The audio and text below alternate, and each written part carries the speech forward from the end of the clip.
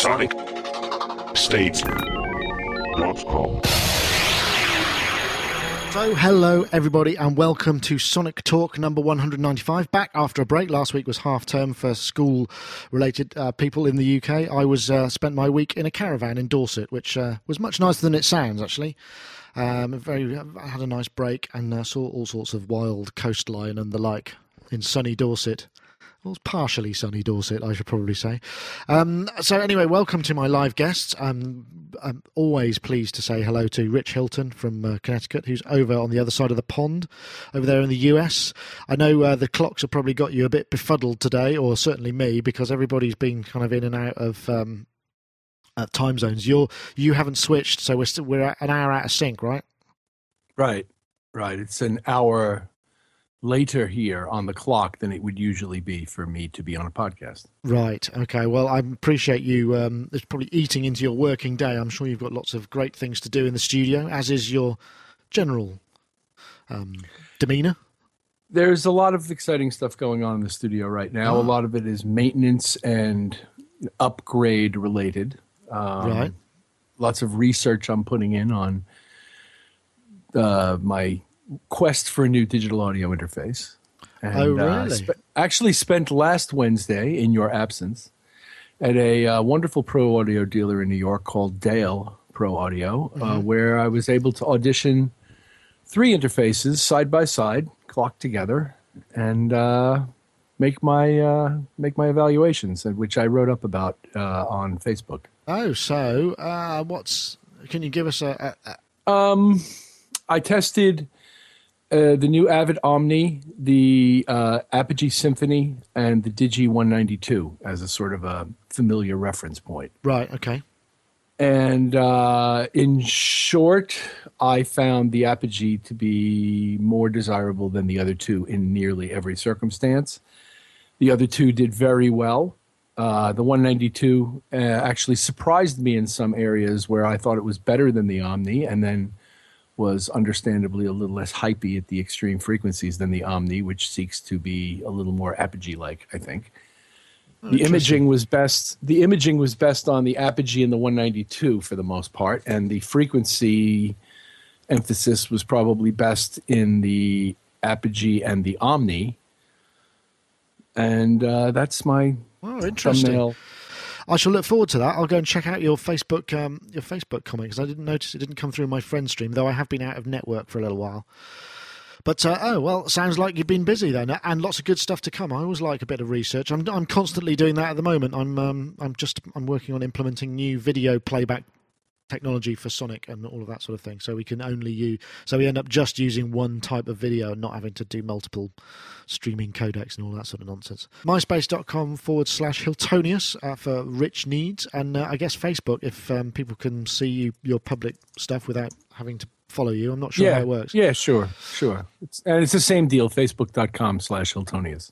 And while we got the chat room here, I must actually say hello to the people in the chat room, because obviously we stream this show live, SonicState.com/live, 4 p.m. UK time, live chat room, and you get to watch me wearing a pair of headphones talking into a mic that's far too big for my face. But anyway, we're going to try something new this week, which is I'm going to look to the chat room for a show title, I think. So keep your ears peeled. I'll ask at the end, and you can give us a show title. Or not. We'll see. Anyway, back over this side of the world to Dave Spears from GeForceSoftware.com. How are you, Dave? Hello. I'm all right, thank you. Good. And you still got the mic working? It's all going very nicely then. Marvellous. Yeah. Well, let's see where we're starting. I think... did anyone check the chords thing out? That was quite interesting. This is I found this on stereoclang.se, which is a great blog, and it's 4 chords. I'll just play a bit of it and see what it means to you, if anything. Recognize this? Yeah, it's Don't Stop Believing by Journey. Great song. Yeah, but there's a few more. Listen. My life is brilliant, my love is pure. I saw an angel, of this I'm sure. Wherever you go, whatever you do, I will be right here waiting for you. No one can get in the way of what I'm feeling. Since the way you left me me. I'm not pretending. No love, no hope, no glory, no happy ending. Thanks, you were fuel for thought. Now I'm more lonely than before, but that's okay. People killing, people dying, children hurt, women crying. If you practice what you preach, you can turn the other cheek. Well, there you go. That was a piece by the chaps from the Axis of Awesome, who are apparently Australia's most tolerated musical comedy trio.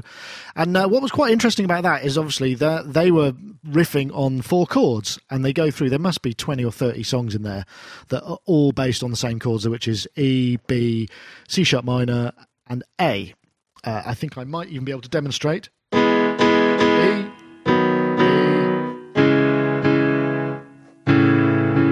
there we go. That's on my. That's not the M1 piano. That's another Korg microstation piano sound. But anyway, and I don't know. I don't know if everybody had a chance to hear that, but I mean, we obviously have got to a situation where, you know, people say, oh, it's the same 4 chords, and I thought when I was watching this that I might feel really depressed, but actually it was quite the opposite. I don't know if you guys had a chance to listen to it, but I have heard this in the past. I didn't hear it this week, but I've heard that. I have seen those guys perform that little ditty over the 4 chords before. Do you think it's sort of it's something that iterates the fact that, you know, basically there is no more originality, or does it celebrate the fact that there is actually kind of a lot more than you thought, because those are the same 4 chords and there are a lot of really great songs based around those, and I'm sure there are other chord sequences that could be equally appropriate? When you look at the fact that music that's based primarily in major and minor tonalities is being written from a list of a total of 24 major and minor chords, 12 majors and 12 minors. Yeah. And you take the length of time over which that's taken place, which is, well, they were freely transposing shortly after Baroque. So, you know, hundreds of years. Yeah. Before we even get into pop music since the mid-50s, you're going to come across patterns that reoccur quite frequently. And for me, like, the older I get, the more likely I am to be sitting in a restaurant, as I was last night, listening to some song I'd never heard playing over the PA and singing and trying to, for the life of me, to remember what song it was from the early 70s that this entire arrangement was almost completely ripped from. And my friend across the table and I spent much of the meal trying to gather up why is that melody so familiar. So it's bound to happen. And yeah, do people listen to other songs and write new songs over those same chord changes? Absolutely. I've been in the room and seen it done. Is music since 1955 somewhat, in terms of popular culture, somewhat more harmonically narrow than some of the music that preceded it? Absolutely. They were far more likely to write denser harmonic structures into most typical pop music in the preceding 20 or 30 years to that time. So you take all of that and add it together and you get, yeah, sure, all the stuff sounds kind of familiar. You could sing, you know, a bunch of different songs over those 4 chords. And, you know, you could list 4 other sets of 4 chords over which you could sing a whole other collection of songs. Of course, yeah. I found it quite affirming in a way, because, I mean, a lot of it, I mean, some of them were similar, but some of them are actually quite different. And you think, well, that's really interesting, the fact that those relationships can make you feel completely different about the combination of the melody and those basic 4 chords. And so I found it affirming, and there were lots of really great songs in there as well, you know. I thought it was very interesting, actually, and I've been doing a load of stuff with the Opticon recently, which, of course, all of those motifs are based on this circle of fifths. Yeah. So it was quite intriguing. I do wish they hadn't started with that Journey song, which I have to say I'm probably in a minority of one by hating. I don't know it really, so I couldn't comment, but it did seem mildly familiar. It's all from Glee. Oh, is it? Right. Yes. Well, anyway, I know. I just thought it was a nice thing. So if you get a chance to check that out, go to stereoclang.se and have a look.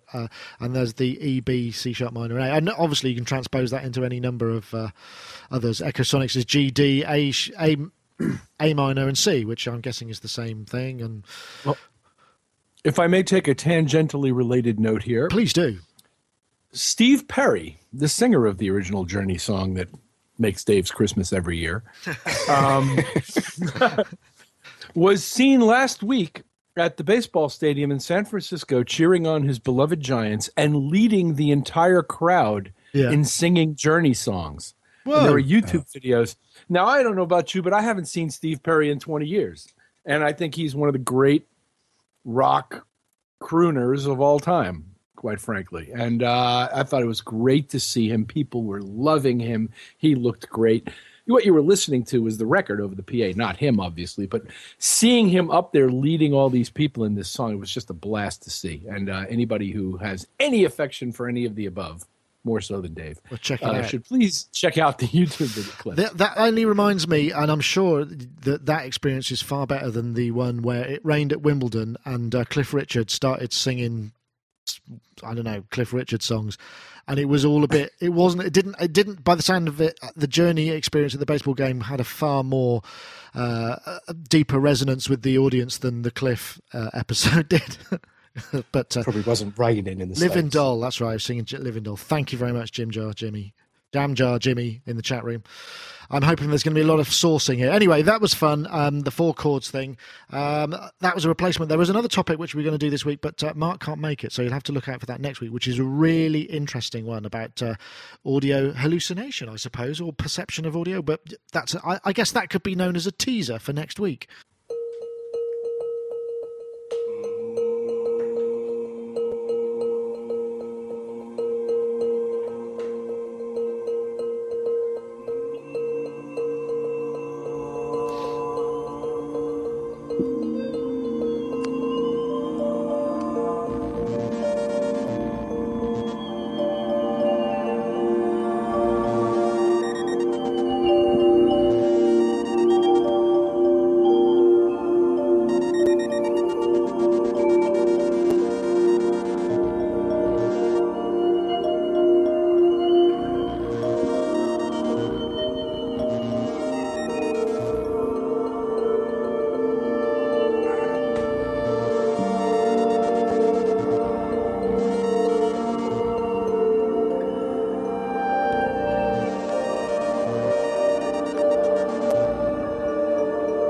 So I was getting a bit mesmerised there. That was actually that's a really beautiful idea, and it's called B flat.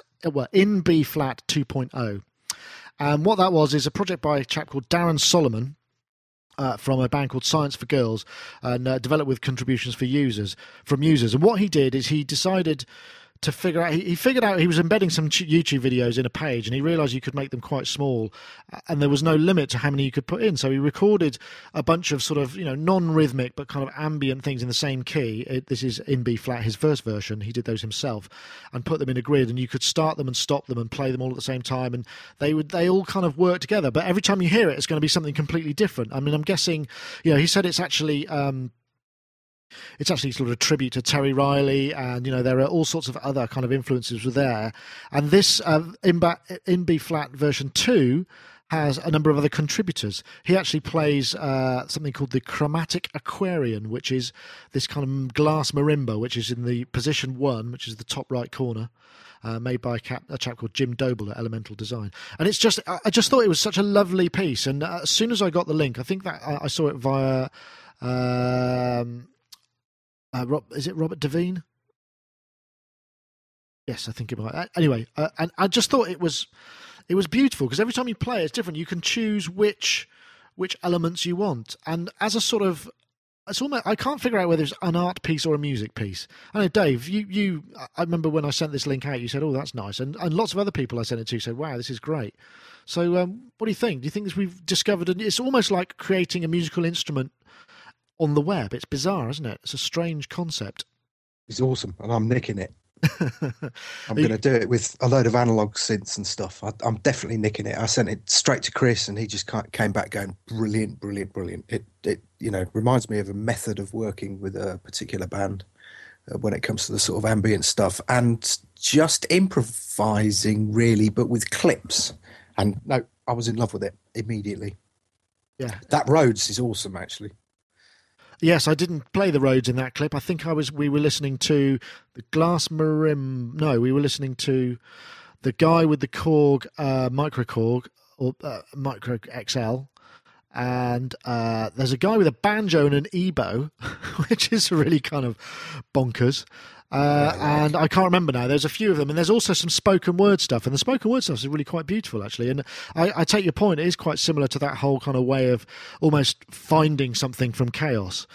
It's very interesting. It must be a standard method. I mean, Rich, you've studied electronic music and what have you. Does it have a name? This way of composing or putting stuff together, compositing. Does it have a? Well, I believe it descends from an art movement called montage, which is kind of how our whole creative world is structured these days, and GarageBand, Logic, Ableton Live, and all that.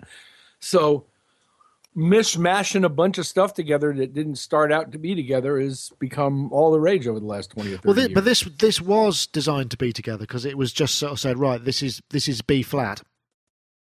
So this actually was but it wasn't necessarily steered. Well, that's almost like saying that we're having a conversation if somebody sits in a room and says, "Okay, everybody, talk." Well, I guess, yeah. There is. But I will say I loved the glass marimba. Yeah, it was lovely, wasn't it?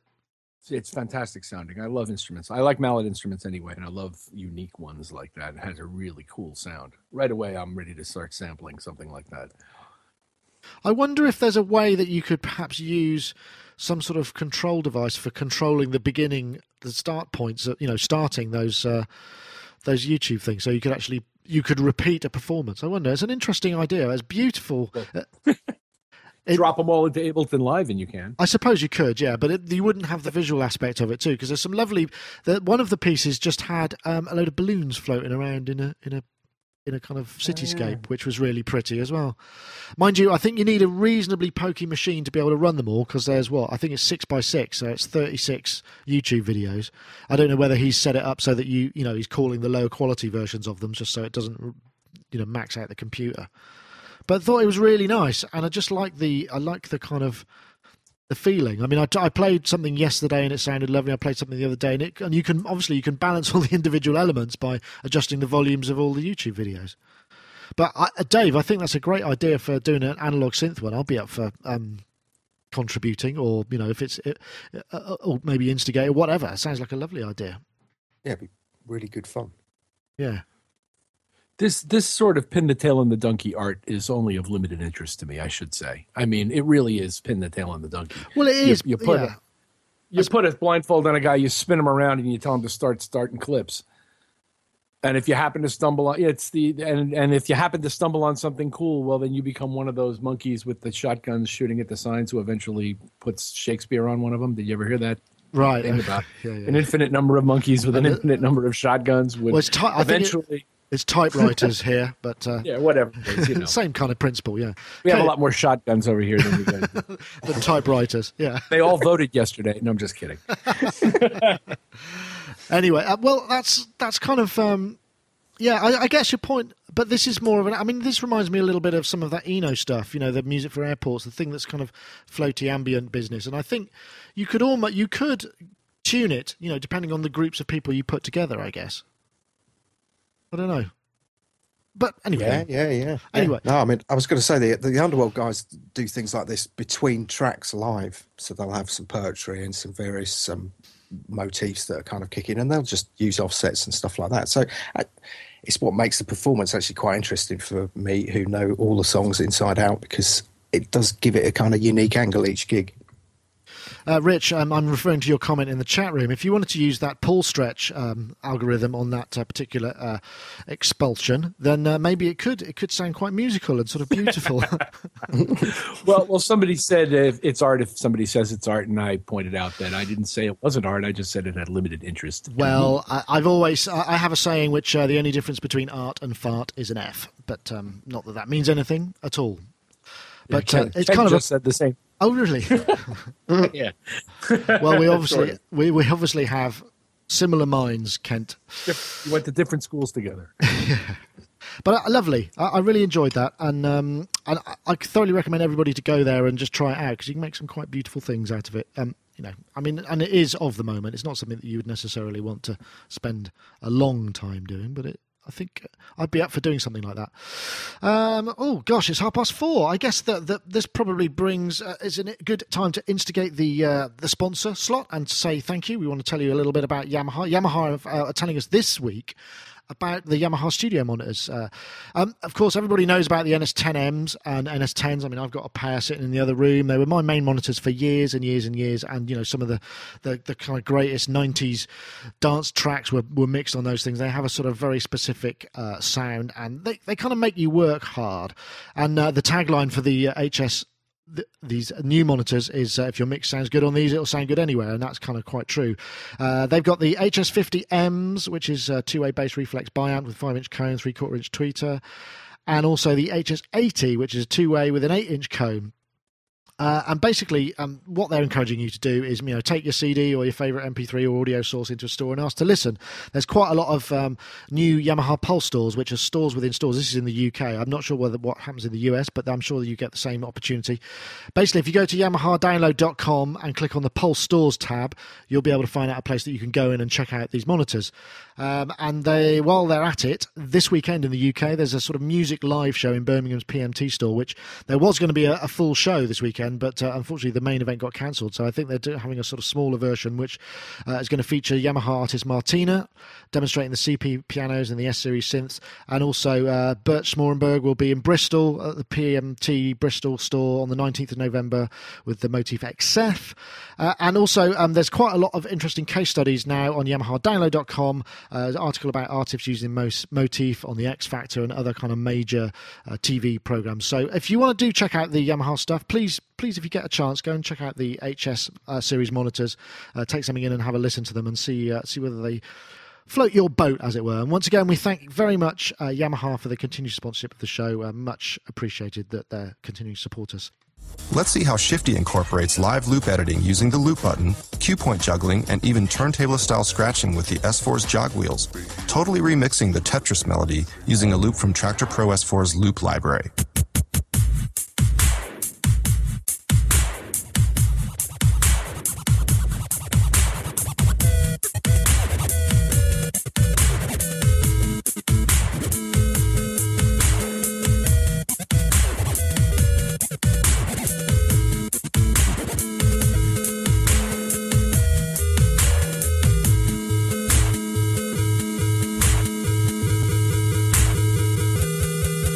Now, that might not be the most inspiring musical thing, but it actually illustrates something quite clear. This was, of course, the Native Instruments S4 Traktor controller, which is the kind of new ultimate DJ controller that works with Native Instruments Traktor as well as other software items.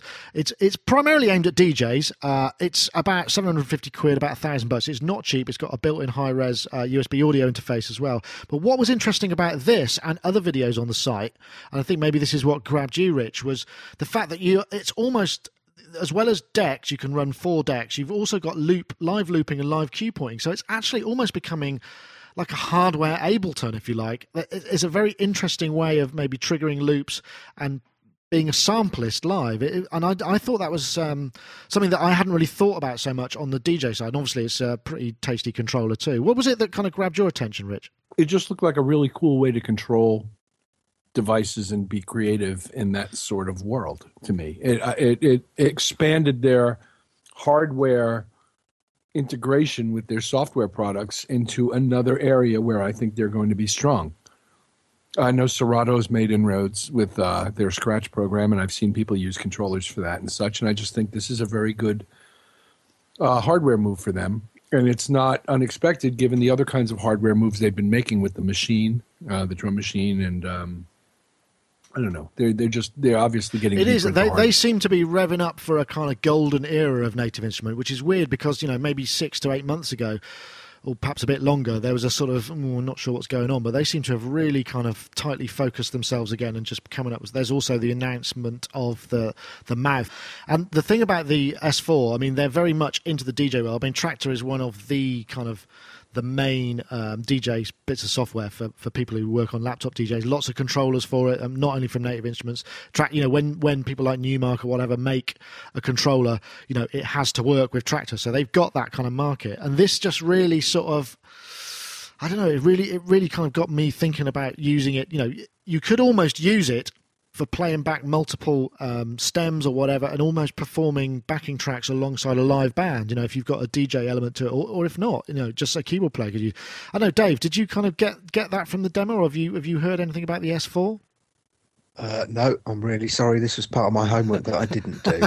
Well, I think the gold star will not be stuck on your forehead today for today's show.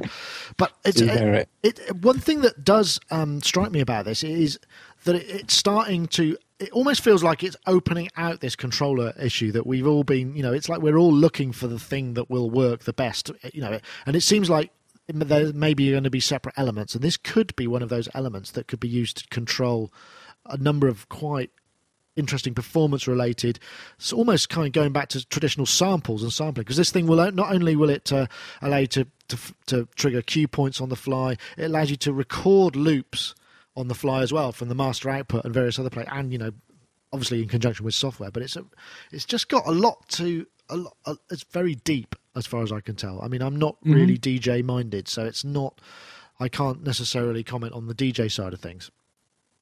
Right. Well, given what I've seen people doing in videos with just the Launchpad stuff and various Ableton controllers, things like that, this thing just looks like another really excellent communication tool for those kinds of people who are creative in those ways, in that montagey world that they're in. It's quite pricey for experimental control. I mean, we're talking like $1,000. I'm sure it'd be cheaper on the streets, but you know, it's quite a chunk of change. Yeah, well, I would think for a guy who does that, to get the controller of Doom for, you know, under $800 on a street price is probably a pretty cool thing.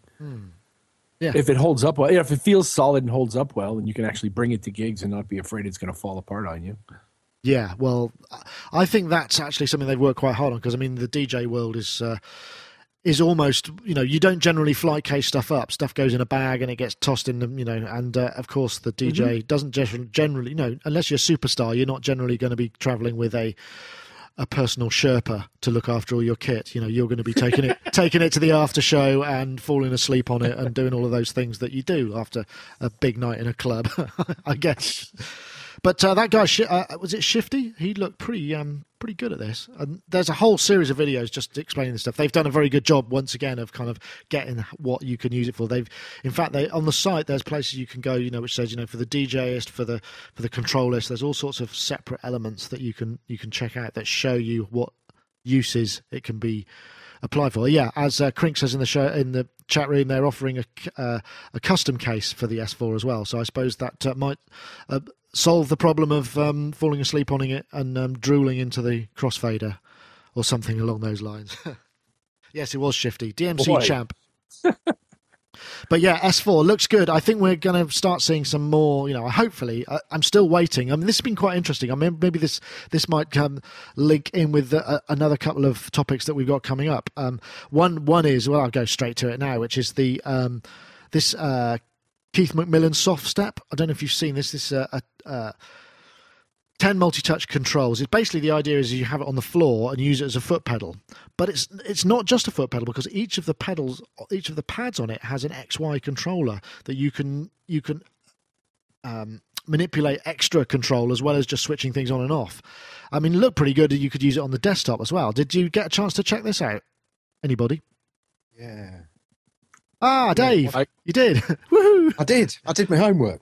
Yeah, Keith McMillan soft step, $289. Got a lot of people. I've put in a request for review. I really do hope we get hold of one, because I was looking at this. They just released a tutorial on how to set the software up, and I was just expecting it would be really simple, you know, on off, and you could just. But each of the pads has got this XY axis control as well as pressure XY axis control. The software allows you to chain sets together and songs together and set lists. It looks really like they've really thought about how to use this. And I mean, wouldn't necessarily just be for your feet. Like I was saying, you could, you know, use it with your hands and all of that stuff. Did you get that sense from it, Dave? Yeah. I thought it was quite intriguing. At first, it reminded me of, there was a Philip Reese pedal years and years ago that I had to set up for a band, and it was a terminal nightmare to program. I mean, it could do everything, but it was like, oh my God, when it came to programming it. Was it programming in hex through a 2-digit display sort of thing? It was pretty much, yeah. This looks like they nailed that. Oh no, please don't let this be the same. But actually, the software interface was looked really good. Actually, it does look good. Just the bullet points of it: 10 multi-touch keys control up to 6 unique notes, continuous controllers, program changes, bend, MMC, aftertouch, or OSC. It's quite a deep win with OSC as well, which seems to be becoming a standard that a lot of applications are adopting. Each key is responsive to 5 degrees of control: X and Y, rotation, and pressure. God, that's more than I initially thought. That's wow. Yeah, 5 degrees of control. Amazing. Super rugged design. Well, we'll see. I'd love to check that out. 4-character alphanumeric display. Just over £1. USB powered. Works with a computer or standalone with MIDI expander. Connects to popular software applications. Yeah, this is something that I think could be very, very useful. I mean, let your feet have a go at something. Although I imagine working on rotation and XY pressure and all that sort of thing with your feet might require some barefoot action, which I don't think I'd feel too comfortable on most stages. But it'd be interesting to see a guitarist use it. I mean, if they're used to using a wah pedal and stuff like that, then they might become quite adept. I'm wondering whether we're going to get time to do this. I feel like we should probably jump to it now. I'm going to miss out the cool MIDI over LAN stuff because I could ruffle on for that for ages. But our next topic is there's been some significant updates. Well, at least Logic has recently had an update, which gives it better 64-bit integration, 6 to 12-core Macs, numerous little fixes and tweaks. A bit disappointing. I was rather expecting something a bit more major, maybe. But also Sonar X1 has just been announced, and that has had a pretty major overhaul. The whole of the interface has been been revamped with this thing called Skylight, which allows you to move windows around, and it makes it much more of a professional workflow that you can change the working environment, what have you, keeping up with a lot of other DAWs as well. But it sort of launched me into the thinking of, because when the guys from Sonar came, they came a couple of weeks ago, and I filmed an interview with Brandon Ryan, which I'm hoping to put up in the next couple of days, about the new interface and the new thinking behind it. And it struck me that there seems to be this kind of issue that happens, and it's not just with DAWs, it's with any software that's been around for a very long time. The way that it creeps has to get bigger and bigger and bigger, and more features get added because you've got to kind of keep the people who are in at version 1 and they want certain features and workflows kept. And I just thought, how the hell do you deal with that as a designer? I mean, I guess, Dave, it's not so much of an issue for you guys, but you must be aware of how this could happen, and how do you combat this, and what do you think the best approach is to actually make sure that the DAW moves and keeps up with what's coming out, because you get things that come out that don't have any history that can be fast and nimble. I mean, it just struck me as an interesting area of conversation. Or maybe not. Maybe you can enlighten me or contribute. Bottom line, listen to feedback. That really is it. And I think that's where the Ableton guys really, really kind of came top of the heap for quite a while, and probably still do. I mean, they had that golden ticket thing, didn't they, where, you submit the kind of best feature request and whatnot, and they'll take you out and show you around the factory and stuff like that. And I think the key is just listening, constantly listening. And all right, you can filter some stuff out. And then conversely, there's another angle, which is try and keep the sort of engineer feature creep to a minimum. So just really trying to marry those two things, I think, is really key. I mean, it's very hard because, Rich, we all use, we all have DAWs that we favour. And I don't know how, because we all have also our own peculiarities of how we use it and how it fits into our work environment. I mean, how the hell do you manage that as a sort of improve without just ending up with this enormous, great sort of slug of stuff behind you? Rich, I mean, you've been with Pro Tools for a very long time, and used all the other major DAWs. I mean, what do you think the trick is? I don't know. Has anybody figured it out? Well, I'm not sure either. Has anybody not done that? I mean, I think there comes a point in the life cycle of a single product where you find you do have to re-engineer it for whatever new platforms, new processors, new hardware. And then in doing so, you have to revisit all the ideas you made the first time to say, well, which ones are we going to hold on to dearly and which ones are we going to chuck? So, for example, came Logic 8. They had a dilemma because they wanted to emulate the single window workflow of a program like Ableton, but at the same time, they had this huge base of users who were used to screen sets and environment windows and all kinds of stuff that most of the rest of us break out the holy water when it shows up. So they had to sort of cater to both. did the overall size of the software and the amount of RAM it takes to run it actually increase or decrease? I don't know. But it seems to me that if you're lucky enough to have a product that has some legs, that's been around as long as Logic, as long as Cubase, as long as Pro Tools, as long as Performer has, that it's inevitable that you're just going to keep piling features in, and every time you do, you can't rewrite the entire thing.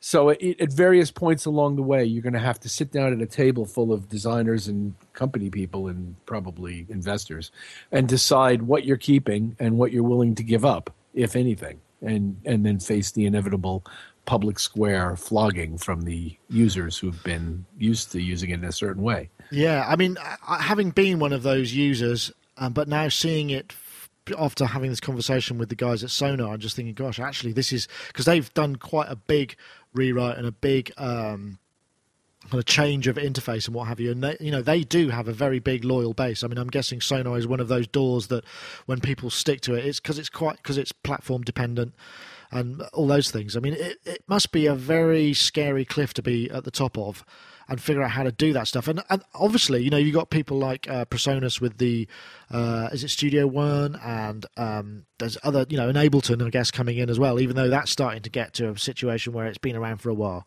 I mean, how you compete with somebody who's just coming and go, right, we're starting from scratch, this is how we're going to do it. I mean, that must be such an enormous challenge. I can't imagine why would anybody want to get into creating a DAW. I mean, is it that reward? Well, many have started from scratch, but few have impacted workflow issues in the same way that the appearance of Ableton Live did, for example. Yeah, well, that's true. I think. But also, I mean, and concurrent to all of that and preceding that, the major DAWs, let's say who's left standing in the Mac world, it's Performer, it's Logic, it's Pro Tools, it's Cubase, have all become, they all look at each other and they've all become more similar. Yeah. Over the course of time. I mean, Cubase and Logic were always somewhat similar anyway, but they were very different from Performer, and they are still in some ways. But they all look at each other's features and say, oh, right, well, we need to do that now. And pretty soon they've all got very, very similar sets of features, and it's really just a question of going like that to get it done instead of going like this to get it done. But it's just... It's but knowing you sort of have to. I mean, it's like a trap. I mean, it seems to be an inescapable inevitability because if one of the competitors innovates, then you need to do something to keep your existing users and stop people buying that one instead of this one. I mean, absolutely. It's kind of like almost one of the downsides of that whole competitive system. I mean, it must be very frustrating.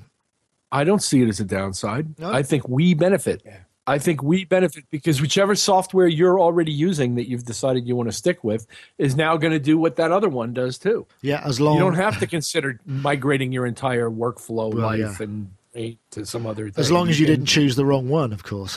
That's the problem. Well, they're pretty much all good. Yeah, I suppose. I mean, I have my favorites. And, in the 80s, I used Performer. After that, I used Synclavier. I was a Cubase tester for years and years. I use Pro Tools now. I've used Logic.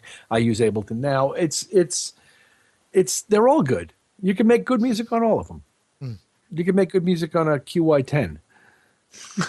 Yeah, I guess so. I mean, I think that outside of the DAW thing, just that whole because I'm guessing Microsoft Word, Microsoft Office, those kind of level applications that have been around for so long that they have to incorporate everything. They just become much more unwieldy to develop for. I guess. But anyway, that's a problem that they will have to solve. I just thought it was an interesting discussion. But anyway, new Logic updates and Sonar X1, obviously. Stay tuned to Sonic State. We've got a video coming up which is a bit different to the stuff that you'll have already seen. Obviously, AES this weekend. Unfortunately, we can't make it, which I was a bit disappointed. I'd like to have gone, but just can't make it, unfortunately. But that'll all be coming out, no doubt, in the subsequent news and reviews and what have you. Which might leave us a little bit of time just quickly to talk about MIDI over LAN. And this is something that I just came across the other day. I was teching a system for somebody. What they basically have is a PC that they were running Vienna Symphonic Library server. Vienna I can't pronounce it, the Pro server version, basically on a PC. So it's 64-bit, and it's got an Ethernet connection. And when you load the plugin into Logic, it tells the server what applications to load, what banks to stuff to load. So they talk to each other over Ethernet. The audio comes back in. Unfortunately, within Logic, it's absolutely unwieldy and a nightmare, because if you've got two songs open, you want to cut and paste from one to the other. Flipping between them just causes enormous amount of confusion between the host and the VSL server. So we decided to figure out another way of doing it, and one of them was to try and figure out how to do MIDI over LAN. And I have to say, I've never really come across this, but this company called Music Lab do one, and it works absolutely brilliantly, very low latency. So what we do now is we're running the Vienna Symphonic Library Pro standalone in the PC, light pipes back into the Mac. So he's got 32 channels or 24 channels of light pipes coming back, controlled over MIDI over LAN. It's just a plug-in it's just a MIDI driver. You get 16 ports in this basic version on each machine, and there's no latency as far as I can tell. And it just seemed like, wow, why haven't I come across this before? I mean, it just seems like maybe you could probably use this over, I don't know whether you could use it over internet, because I think it uses something called UDP, which is a slightly different protocol, but might check it out. Have you ever had to deal with this, Dave? But it just seems like, wow, yeah, no more USB MIDI interfaces, nothing, just chuck the whole lot over Ethernet. Fantastic, as far as I can tell. Yeah, no, it looks very neat. No, I haven't, actually. I haven't dealt with it. I haven't had to deal with it at all. But I was reading up on this, which is why I was late with my homework on everything else, actually. And it does look very, very intriguing. It's not particularly cheap. I mean, it's $129 for a 2-machine license with 16 MIDI ports, but you can get up to 64 MIDI ports, and then you buy licenses as 2s, 4, 8, but it starts to add up. But I mean, the thing is I could imagine you could quite easily set it up, because it works between Mac and PC pretty seamlessly. You have a whole bunch of virtual instruments in a VST host just sitting there. And it's kind of like, yeah, okay. Yeah. Now this starts to make sense that I could have a workstation sitting there just as a DSP expander. I mean, no, it's not necessarily brand new, because I know that Muse Receptor have been doing their Uniwire thing where they return audio at the same time. I've not had any experience with that, but also we did try and set up the Audio Impressions audio port, which was very promising, but that links the audio and the MIDI at the same time, but that just didn't quite work out. It wasn't quite robust enough in that particular environment, and this just seems to be rock solid. So, I mean, it took me ages to figure it out, but it's a great idea. MIDI over LAN. Kiwi fan says MIDI over LAN is built into Mac OS X. That's true, but it doesn't let you still need something on the PC side to understand what it's coming from. If you were doing Mac to Mac, though, you wouldn't need any additional software. Okay. I think what his point was. Right. And that's true. And I know somebody who's been doing it for years. And in terms of Mac and PC, I never did the MIDI down the Ethernet cable. I used to have a separate MIDI interface coming off the Mac, feeding the PC. And the PC would feed digitally back into my Mac interface. And I used to use, Gigasampler and some other things that way. This is what this guy used to use. He used to have Giga Studio, and I know people who use VSL this way. And actually, they say it's the only way to fly if you're going to try to use that thing. Well, it seems to be, because the thing is if you're doing the whole thing over Ethernet with audio as well, you're stuck with setting the latency size, the buffer in your host sequencer to a size that can handle the delay of the audio coming back round trip. Whereas if you do it this way, it's just a straight digital light pipes in. It seems to be a much better environment. The thing about the Vienna Symphonic Library is you can also, on the PC side, from what I saw, you can run VST plugins within that environment. So you can create an entire setup, all your instruments, very nice stereo imaging and busing and all sorts of, and also run additional VST instances within it as well. So it's kind of a super duper VST host. And it just struck me as like, wow, this seems like a pretty ideal solution. I'd never really seen it before. And I used to run some lovely GeForce plugins that way. Occasionally. I did. And it worked. Of course. Hell yeah. Sounded great. I can recommend it though. I just wanted to share that because I don't often get out in the field and do much teching work. This seemed to be something that, because I was asked to solve the problem, and unfortunately I did.